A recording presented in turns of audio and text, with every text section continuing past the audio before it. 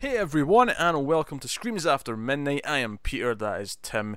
We talk about horror films on this show, and on this episode, on this Octoberthon episode, it's October, we were working our way through all three Reanimator films. This is the third and final film, well, for now, who knows? Never say never. But this is Beyond Reanimator, so we'll start spoiler free as we always do. We will warn you in the middle before we get to spoilers. This was a first time watch for me. For you, not so much? Second time. I'd seen it before a couple of years ago. Cool. But I really didn't remember much other than like kind of the general plot. Yeah, so Beyond Reanimator is an interesting one because it's kind of one of these examples of a sequel that came much later. Because, you know, the first one was 85, second was 89, both in the 80s.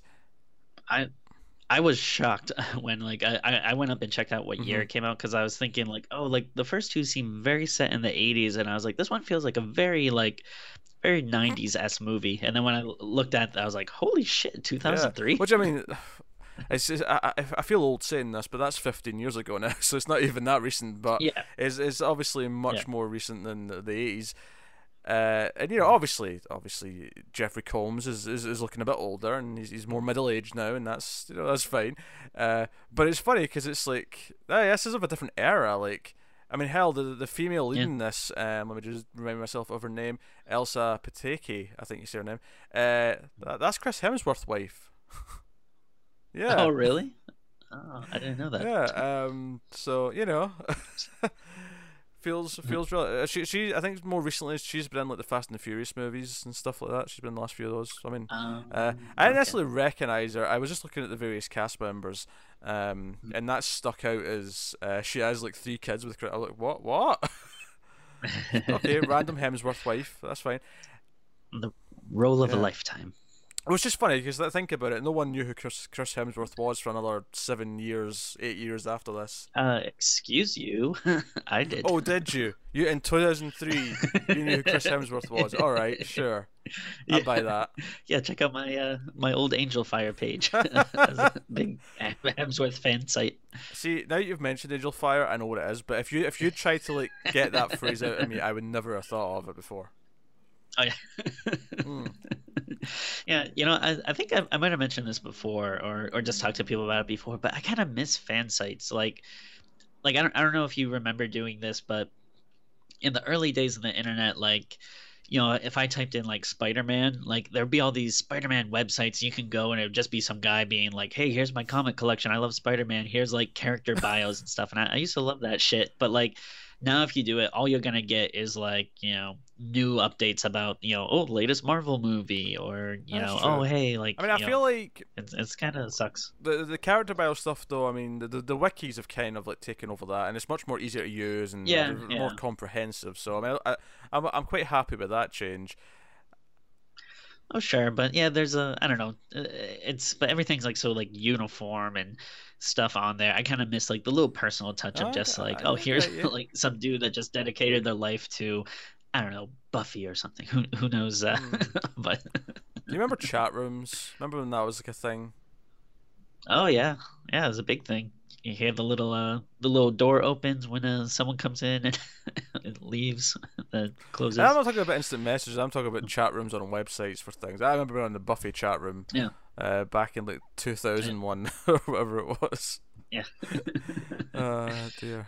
It'd be interesting if they, like, you know, if someone ever does a movie that's like, you know, specifically set in like something like, you know, 1998, and then they kind of, you know, show people like on those kind of websites and like have those like authentic like graphics and sound effects like that. Oh, that'd be interesting. Yes, people were obsessed with sound effects on websites back then, and we all hate them with a passion. I'm pretty sure we hated them back then as well. It always felt tacky, but people just did it for whatever reason. But yeah, so Beyond Reanimator is much later, and the premise is that Herbert West, we see like a flashback at the it's a flashback in the context of this movie, but it's actually set right after the last film, and we see him being arrested for all the stuff that happens in Bride the Reanimator, and he spent the last 15 years, or has it been 14 years actually between films. I think at one point he says like 10 years in the movie, so I don't think it's meant to be real time exactly, but He spent that time in prison, and the movie's set in the prison.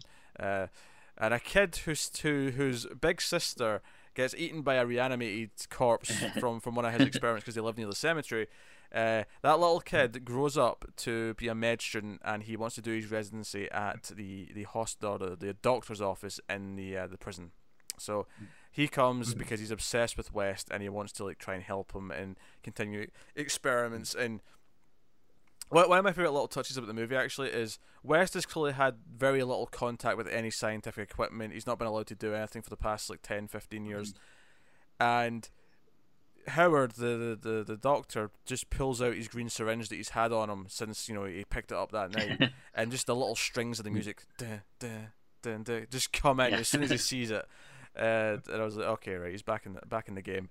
And of course, apparently no shelf life on that serum. Well, he debates that it might have like deteriorated. He's like, well, maybe this won't have aged well, maybe this won't work well, but it works. It's fine. I'm surprised it kept that bright green glow for the past decade. Yeah. That's the most impressive thing to me. But of course, they team up to try and do some experiments. There's a dead inmate at one point, and of course they reanimate him because that's what happens. And we have the delightful warden and so on. And of course we have the reporter, the aforementioned Hemsworth wife, which is what I'm going to refer to her from. Her name's Laura, and she's there doing like a prison profile thing on the warden, and meets our Dr. Howard, and they kind of form a bond, and that's all nice and lovely. But that's the movie. So Tim, do you enjoy? Do you like Beyond Reanimator? I would say I mildly like it.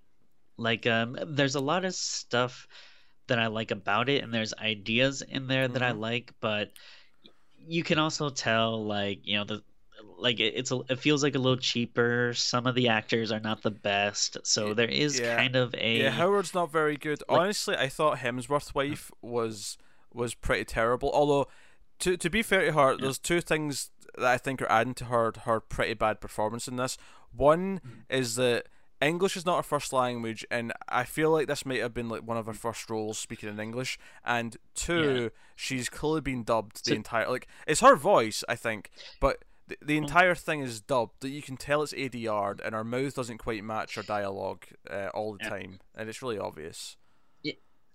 Yeah, so I'm not really sure exactly how this came about, but we might see more of this if we do more Yuzna movies from around this time period. But he had like a weird deal with Spain or something, that he shot like a couple of movies there, I want to say maybe like early 2000s, late 90s or something. I'm not surprised to hear you say this, because a lot of the prisoners also had accents, and I was starting to think it was a bit weird that so many people in this American prison had these thick accents.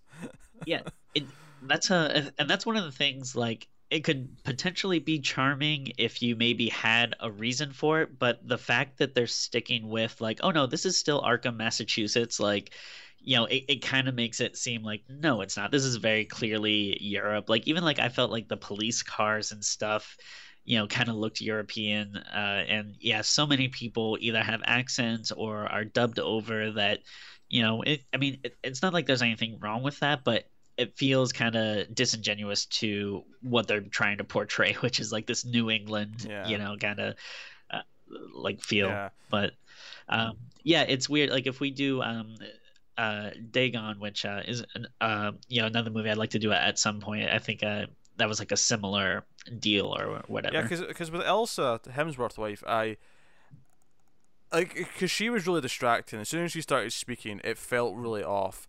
And when I was looking through the actors, I clicked on her, and when I found out it was Hemsworth, I didn't recognize her. I was surprised to see she was still like an actor, and I was like, is she like another? And she's been like Fast and the Furious movies and stuff. It's not like she's like went nowhere. And I'm like, I don't remember like sticking out in those movies as being bad. I think it is just the dubbing. Maybe this was one of the first times she ever had to act in English. I don't know, but it's really jarring of a performance. Yeah. It's definitely distracting. And then Dr. Howard's not much better, and he doesn't even have the English isn't his first language is an excuse. He's just bad. Yeah. Unfortunately, he's not very good. Did you did you get the reference to his name? Howard Phillips. I don't think I do now. So, well, Reanimator is based on an H.P. Lovecraft Yes. story. Oh, HP. Yeah. Okay. And, All right. yeah. Is that what So HP stands for? Okay. Yep. There you go. Mhm. I learned something today. Yeah. I learned something.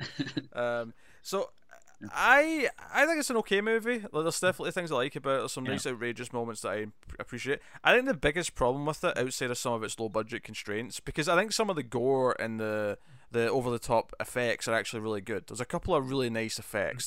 There's actually one that I was surprised looked as good as it did. I expected it, because once it started happening, I was like, this should look terrible in this movie, but it actually looks quite good. So the Well, the practical makeup effects are pretty good. Yeah, I would actually say the opening, like the little kids, I thought were kind of atrocious actors. But when the corpse starts walking through and it's like missing all its lower jaw and the tongue's wagging and it's like trying to drink the milk and stuff, I thought that looked fantastic. And that kind of it kind of pumps you up because you're like, oh man, if this looks that good, the rest of the movie. And there's a lot of good moments akin to that. That's one of the best. Admittedly, it starts off high and. But there's a few really notable effects throughout that are really, really good. So I can't fault those. I think the biggest problem though overall is that it feels a little too formulaic in how it's mimicking the first movie. The warden character, this sleazy guy who clearly wants to, bang the reporter, Emily, or no, Laura, sorry, Emily's the big sister. That actress. Yeah. Oh, big sister. Now Laura, right from the get-go, he's making all these sleazy eyes out, and it's just like Doctor What's His Face from the first two movies. There you go, Dr. Hill. It's just like him. He's in a position of power. Instead of the hospital, it's a prison. West has got a new partner who's kind of naive, but he's falling for the girl. Almost, the movie's like so meta at one point. It almost points this out, where West looks at her and goes, "Don't trust her. She's trouble." And they've barely even met each other. That said, though, to West's credit, the first time that Howard and Laura meet in the electrocution chamber, he comes in and he's just arriving for the first time at the prison, and he comes in to say hi to the warden. And as soon as they see each other, they start talking to each other as if they're like giddy school kids, where they're like embarrassed. It's like, "Oh, you're pretty. Oh, hey, I'll just say hi, hi." And they're like, "What did you two?" Yeah. And it did kind of remind me of like Bride of Reanimator, where at least in the first Reanimator, there was an established relationship between who was it, Dean and Meg? Dan and Meg. Like Dan, sorry, Dan and Meg, like they had been going out like for a while, or at least like knew each other and that kind of thing. But then like this reminded me more of Bride, where he just meets that like a Italian student or whatever, and they just are instantly like in love. Yeah. So I mean that was the thing. I think that's what also a big problem in the movie is that they have like two encounters like romantically. Like they have like he drives her home that first day. They end up having sex, and they have like another romantic moment, and then it sets up that she's actually investigating West, and she's like been reporting on it, and she's looking at it. And it never really comes up because the plot just goes in a direction where it doesn't really matter that much. But they have like two encounters, and then when stuff starts going down, like the way he cares about her, like it does feel like they're supposed to have been together for years. Like the way he's like in love with her, and he's like, "Oh no, I need to save her, and I need to rescue her, and whatever." Like it's all very, I don't know, hard to swallow, I guess is what I'm saying. But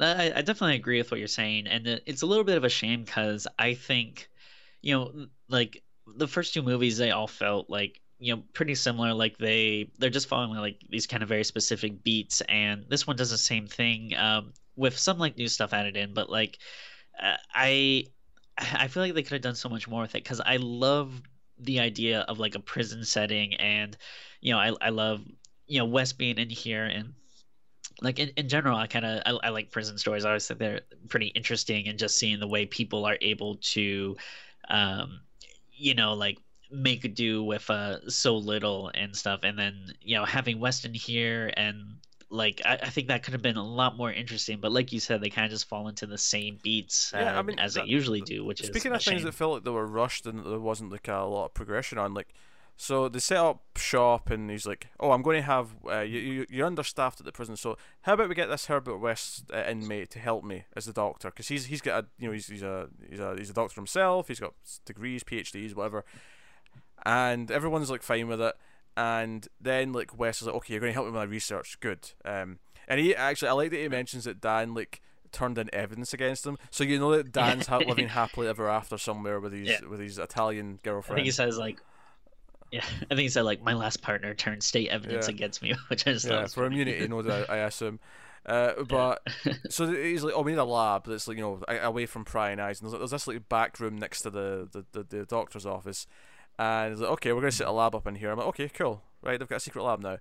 I feel like you never really see them do much in the secret lab beyond the one or two main things. Like there's because. I feel like in the second movie, you got this sense that they've been doing things for a while, and it's an ongoing thing. Here, I feel like it's set up, and then there's like 2 scenes in it, and then then it's the third act, and then everything's going down. Like it never actually felt like they were working together for a long time. It felt like it was only just starting before shit went bad, which maybe is the point. Maybe that's the point, is that when you mess with this stuff, it just goes down the drain really, really quickly. But yeah, I mean, like. The whole course of the movie, it feels like it maybe takes like place over like a couple of days or something. Like it really doesn't feel like much as happens. So I think it's funny though, because I feel like I was a bit more lukewarm in the second one than you were, and I feel like for me this is probably slightly better than the second one. I mean, maybe in terms of like.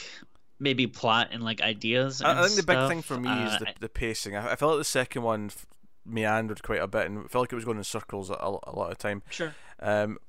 Whereas this one, I at least felt like they set up the characters. It was going forward. It felt like it was. I don't know, like the whole like, building a woman in the second one. I mean, obviously the entire concept of this movie is far fetched, all 3 of them, but that especially just because Dan was willing to go along with it felt just super like what. I mean, not to say that I completely understand Howard in this one. I mean, Herbert got his sister killed, and he's like, "Oh, you can bring people back from the dead. I want to help you do this." And then as soon as he sees the results, where the person's crazy because that's what happened, he's like, "Oh, maybe we shouldn't do this anymore." Yeah, I thought maybe at first they were going to go with, like, he is trying to get this job at the prison because he wants revenge on West. Like, I thought maybe that might have been a more interesting angle, but instead he just really quickly falls into that assistant role that, we've already seen in the past 2 movies. Honestly, I would probably say I like this about the same as Bride, for but different like, reasons. Like, exactly, yeah. Like, I think there's stuff in each movie that each movie does better or worse than the other one. Like I say, the effects for all the stuff.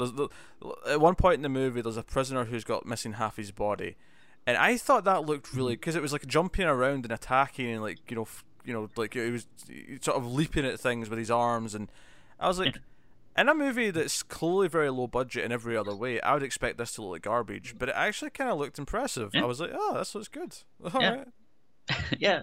Yeah, I was actually surprised.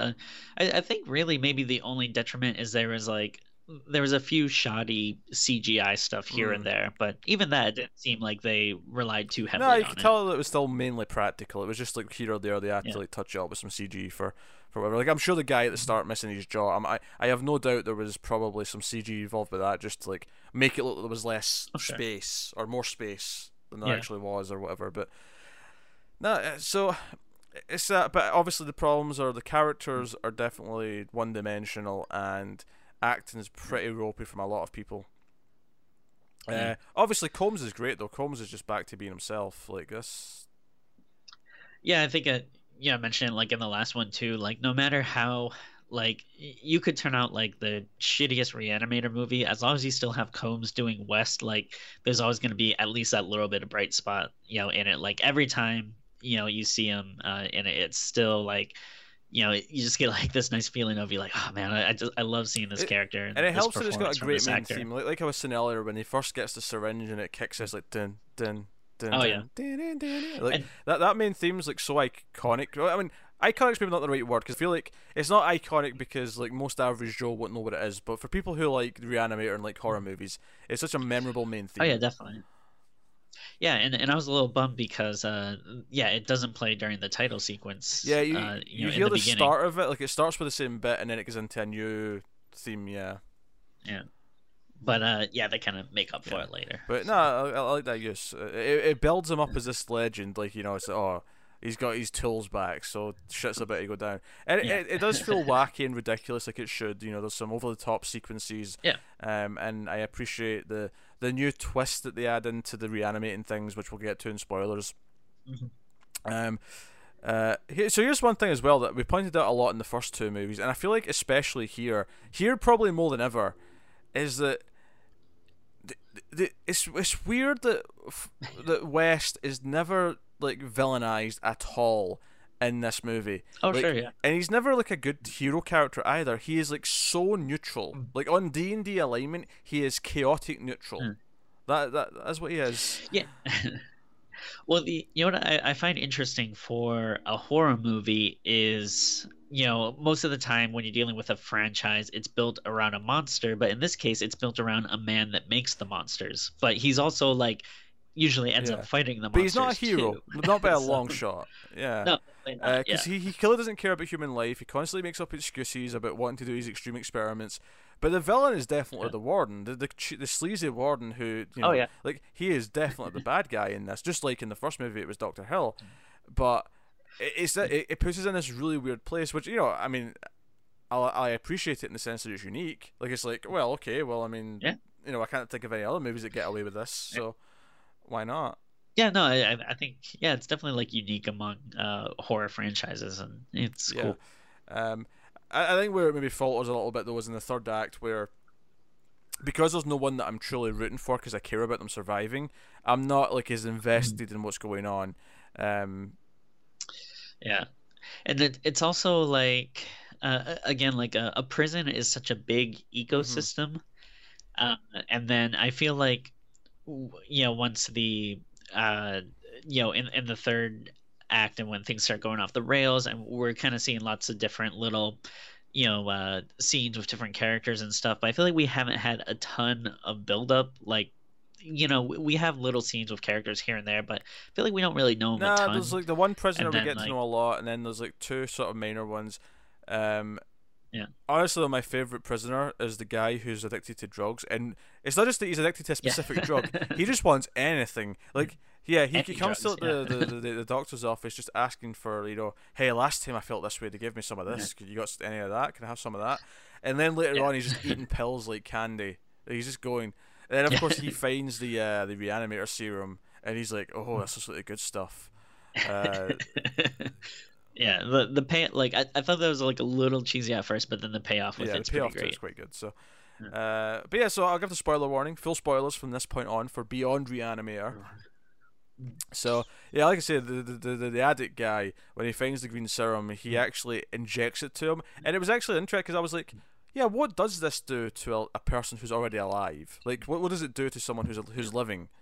Um, and And I don't know if we mentioned it before, but I think one of the original ideas in the like mm, first movie that they ended up scrapping was that I think they were gonna say that West was slightly addicted to the serum and he was giving himself like little tiny okay. doses.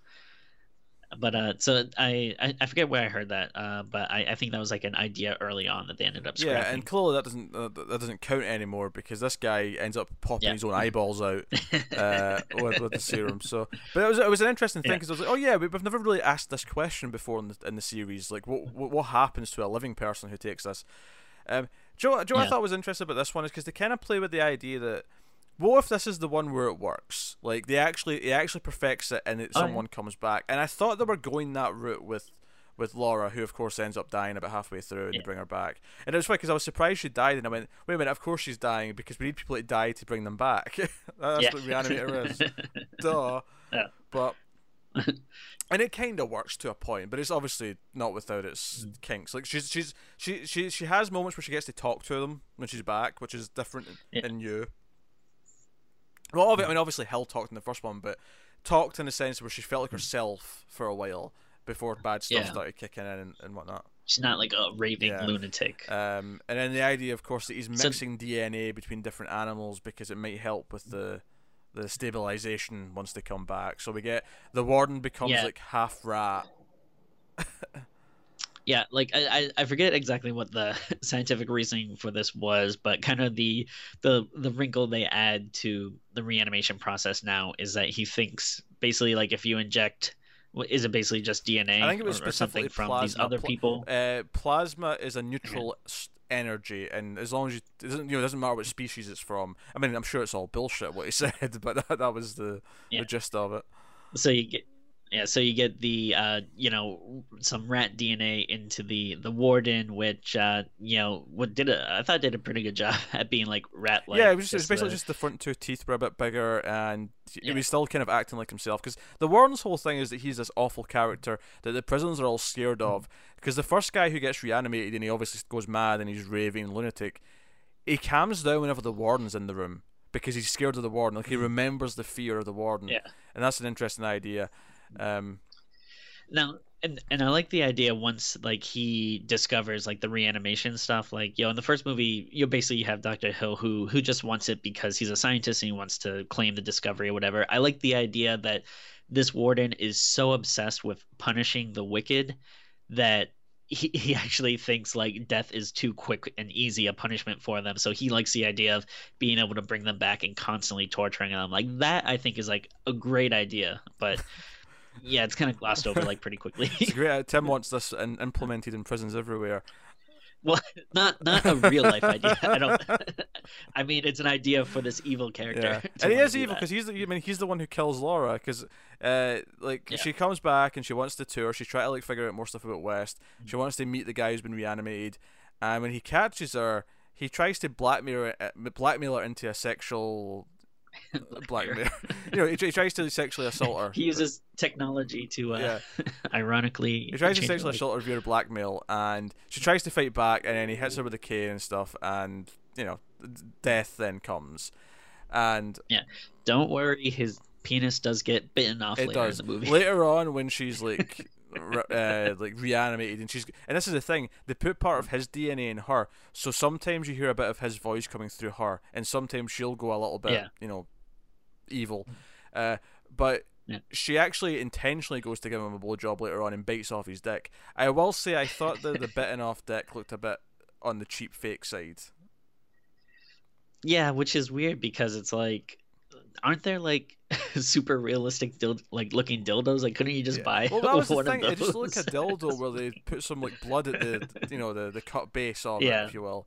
And I'm like, this looks really fake, guys. And it's funny that the rat's coming to get it, but it's still.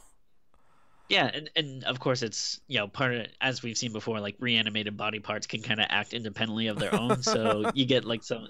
I actually would have liked more of like the adventures of Rat and Penis. Like that could have been a fun little like spin-off or something.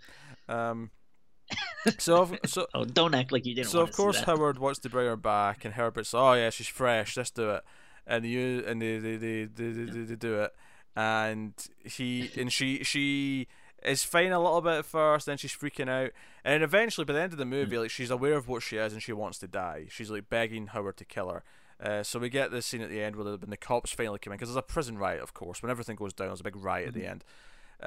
He's just like sitting there holding her decapitated head, which obviously is really over the top. So this is the great thing about the movie, is that Herbert West gets out of the prison at the end and walks off into the night. He's free.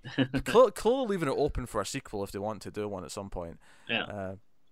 Well, that's how I felt at the end of this. Is like I like this, but it doesn't feel like this should be the like farewell song. Like I feel like I just need one more like Herbert West, Jeffrey Combs Reanimator movie. Like it, and especially now I feel like, man, the time's right. Like, gotta do it before he's like too old. Like, let's just get one last one in there. I feel like the mad scientist role is one that lends itself to being an older actor, though. Like, I feel like if anything, he'll grow into it even more if he's in like his 60s. Oh yeah, for sure. Which I don't think he's quite that old yet, but.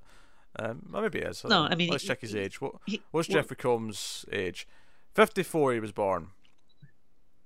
So he he is in the 60s. He's 60, 64, give or take. Yeah. Yeah, so like he looked a little older in this movie, but not too much. And yeah, I bet he could, definitely still, lead the movie or something. He'd have been 49 in this one. Yeah. So yeah, man, I'd just like to see like one last, the movie with him. But it is like a great ending though. Yeah, him basically taking Howard's credentials and getting out of there. How about an animated series called Reanimated? Oh, I would definitely watch that. I'm always down for more animated horror. I feel like we don't have enough cartoon horror. I think that would be cool. So you got your villain. He gets his comeuppance. But all the good characters end up being miserable as well. Basically, anyone ever gets involved with Herbert West, everything just goes to shit for them. The entire prison's having a riot. The guy who loves his rat and calls him Ratty, and is going to kill West because he thinks that he's done something to his rat. He did something. But he reanimates the rat fairly successfully, although it's a rat, so I mean you can't tell that it's a bit more vicious. And because he has this whole showdown in the prison yard, but he just hands him his rat back, and he's like, "Ratty, give Daddy a kiss," and then that's just the end of it. Ugh. You know me, I hate rats, and I was like disgusted by this. Jesus. But I mean, this was like the stuff I wanted to see more of because again, prisons are such like unique, and even without adding reanimated dead bodies, it's still like a horrific and scary environment. So I wanted to see more of this stuff of most people are associated with gangs or something in prison, but Herbert West seems like he's kind of just this lone agent in there. So it'd be interesting to see him running afoul of this group or something, and then how would he deal with getting out of that. That was stuff I kind of wish we got a little more. The guy was the one we knew the most. The guy who got reanimated, of course, is sort of around the first guy, and then you've got the pill guy, and then there's a couple of other randomers we see here or there that eventually die. The warden beats them to death. Yeah. once he's been ratified before the end of the movie. And then there's chaos that's going on and so on. I do think the third act's a little bit messy, and that there's just so much going on that there's not a good through line, I think, during the last half hour. Yeah. But I mean that's not a super big complaint in the grand scheme of things. Yeah. Yeah, no, I agree. Yeah, ultimately, it's enjoyable, but I feel like, maybe there's some missed opportunities. They definitely could have done more with it. Yeah, so some better characters. Just a tighter script. But that said, I like the script for this one more than I like the script for the last one. I think, Yeah, I think I would agree with that. The second one, I don't mind, but I mean, like you said, it's really just going over the same beats and stuff. And this is again going through the same beats, but at least it feels different because it has a different setting. It's a different setting, but it actually feels like it's going over the same beats, at least in a sort of more faithful that's the point of this one's meant to be a homage to the original, whereas the second one it feels like we're doing the Bride of Frankenstein because it's the obvious thing to do, but they're kind of doing it but just shoehorn it into the same formula. I don't know, that was a bit messier, whereas this one it feels like a paler imitation of the first one, but it feels like a solid enough attempt of making a sequel to it and being like, hey, you liked this thing 20 years ago, here's an updated version of it. But yeah, so it's funny that it took me so long to watch the sequels to this. I mean, even the first one I didn't see until probably my late teens. But I think it's a like overall the series I like a lot, but it definitely does feel like it goes a little bit under the radar when you're talking about franchises and stuff. It's maybe a little bit more for the horror kind of. Yeah, I feel like it's one where it's definitely a franchise where you think, oh, the first one's a really good movie, and then the sequels exist, and they're not bad sequels, they're not the worst sequels ever, but it's not like in Friday the 13th status where it's there's all these sequels and there's a bunch of them that are better than the first one, or even Halloween obviously is easily the best of the Halloween franchise and is you don't need it any more than the first Halloween, but there are sequels that are good that people like a lot. and these sequels aren't even that bad. It's not even like, if you compare it to, like, I don't know, Children of the Corn, or like, compare it to anything that has just really shit sequels that are not worth watching. To me, it feels maybe somewhat like Phantasm-ish, where you have a really good first movie, and then I think the Phantasm 2 I like more than Bride 2, Bride of Reanimator, but it does kind of remind me of that, where it's a smaller franchise, and it has sequels that maybe don't live up to the first one, but they're still watchable. Like, I don't think it's never like that bad. I think Phantasm 2 and 3 are a lot better than Reanimator 2 and 3. I don't know if I'd say they're better. I don't know if I'd say 2 a especially, lot better. I think, is a lot better. 2 is a lot better, but I think once you're starting to get into like Phantasm, like 3 and 4, I think those are about like the same quality level, at least to me. Yeah, I mean, obviously we're going to compare Phantasm 5 to any of these Reanimator movies. Once Reanimator gets a fourth movie, we can compare it to Phantasm 4 and see how it shapes up. But it's definitely a franchise to me where most people will see the first one, and then only the hardcore horror people will check out 2 and 3. Mm-hmm. And they're not bad movies to check out. They're kind of fun little sequels, but ultimately they're kind of forgettable compared to the first one. Yeah, they're ones one of the reasons why I wanted to do these movies, or we both wanted to do them, not just because of Octoberthon, and we like to kind of bang out a smaller franchise during it, but I just bought all of these on Blu-ray, and because especially Beyond, I think, was just released on Blu-ray for the first time, and I think it's a nice little collection, and these are definitely ones that I'll be watching again at some point. Not right away, but it's you can easily marathon them, or throw on every now and again. Like, especially like with the stuff like with the second one. I feel like, especially like you can put it on while maybe you're doing something else, and then have to pay too close attention. But then once it does get into like the crazy final act, like there's some fun stuff to kind of grab you with, and same thing with this. You can kind of pop in and out and watch some fun scenes. Don't pay attention the whole time is the best experience with this movie. My recommendation. I'm saying if it's a rewatch, obviously the first time you want to pay close attention, but then it's a fun movie you can put on from time to time. And I mean, it's definitely a franchise where obviously it's a very dark humor as opposed to straight up horror, but and that's something that's true throughout the whole thing. I mean, it never loses its tone. I'll give it that. It keeps its tone consistent throughout. So that's good. So this was the shorter franchise we did all 3 movies of in this Octoberthon. I actually this kind of changed last minute. There was another short franchise I wanted to do, which I will definitely be doing next year. There's a trilogy. Well, technically there's more than 3 of them now, but still, it's happening next Octoberthon. I'm not going to tell you what it is, but it's coming. I don't even know if I remember what this was. I'll tell you afterwards, Tim. You'll be fine. You'll know. Now, it was actually just funny that earlier in the week I'd happened to be listening to some podcasts at work, and started listening to this podcast called Shockwaves, which is like a horror movie review and interview show. And so I was catching up on old episodes. I just happened to listen to one with Brian Usna, which I thought was pretty interesting. So I got some good tidbits.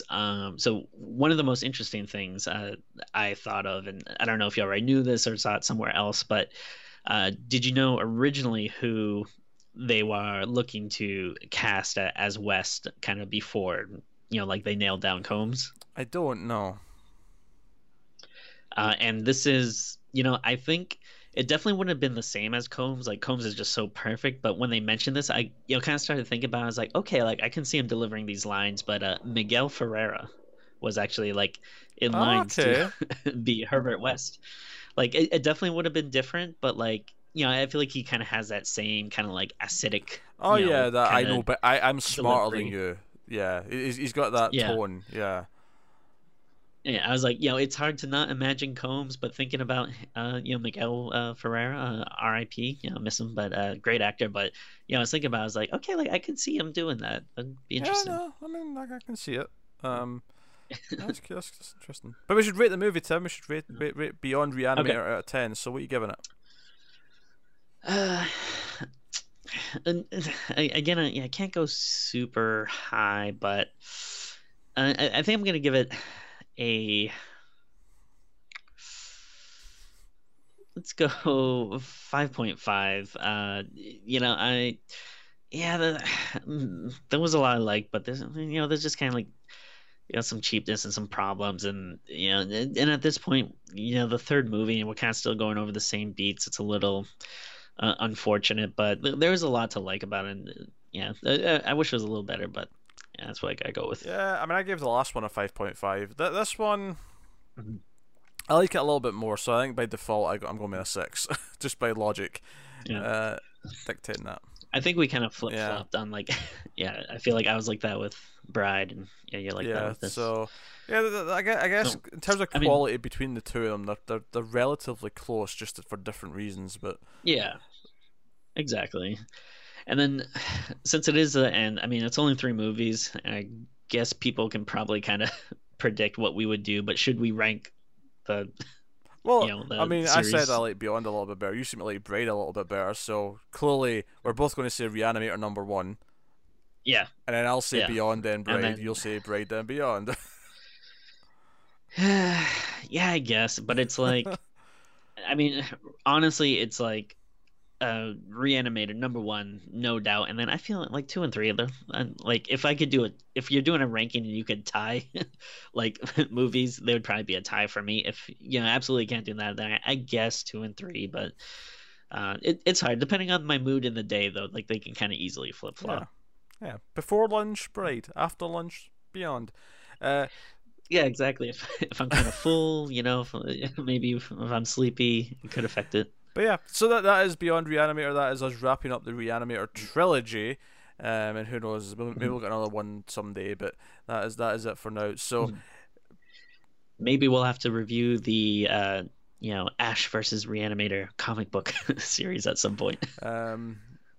Reanimator Reanimated. I don't know. I'm thinking of names for this 4th movie that comes like another 15 years later. But no, that is the episode. So let us know what you think of the Reanimator franchise and Beyond Reanimator specifically in the comments. If you want to support the show, this is Octoberthon, and of course there was a bunch of votes for this month for the Patreon picks. But every month you do get to vote on patreon.com/MailFuzzTV for one of the movies we do if you're a patron. So if you want to support us, head over there, have a look at what's on offer, and just get a warm fuzzy. You can just support us for $1, though. You don't get as much, of course, but even that is fantastic. And if you can't do that, don't feel too bad. Watch the ads on YouTube, let them play, turn your ad block off, like, subscribe, rate us on iTunes, all the usual things. All that stuff does help and support us, and we appreciate it loads. But that is us. Guys, on Twitter, @ScreamsMidnight. In fact, hold on a second here. Hold on a sec. I've forgotten to set this up, Timmy. Hold on. Hold on. Okay. There we go. I'm just going to have them fade into the screen, which is, not even useful for people listening to the audio version, but for the video folk, there's some handy information at the bottom of the screen. So look at that, fancy. Wow. Like a Mr. Colin Trevorrow over here. Why Colin Trevorrow? That's the first director I could think of. That's so weird, Tim. That's such a weird one to go to first. Oh, like you could name another director? Quentin Tarantino. Never. Steven Spielberg, Christopher Nolan, Alfred Hitchcock, Akira Kurosawa. You're just naming patrons. Oh yeah, sure. Alfred Hitchcock's one of our patrons. Yeah, sure. From Beyond the Grave. The estate of Alfred Hitchcock is a big supporter. Even though we've done one of his movies? Have we done any of his movies? I don't know. I mean, a lot of his movies wouldn't be on Screams because as much as they veer into horror territory occasionally, I think Psycho's the only one, and The Birds. Psycho and The Birds are the only two that I'd say were Screams After Midnight material. Yes, Psycho versus Birds, great movie. I'd watch it. You have Norman Bates just looks at a little hole through the wall. He just sees a bunch of birds. No, it's just that scene from Birdemic. He's got a coat hanger and he's trying to hit the birds. Oh. Oh, that'd be great. I definitely want to see this movie now.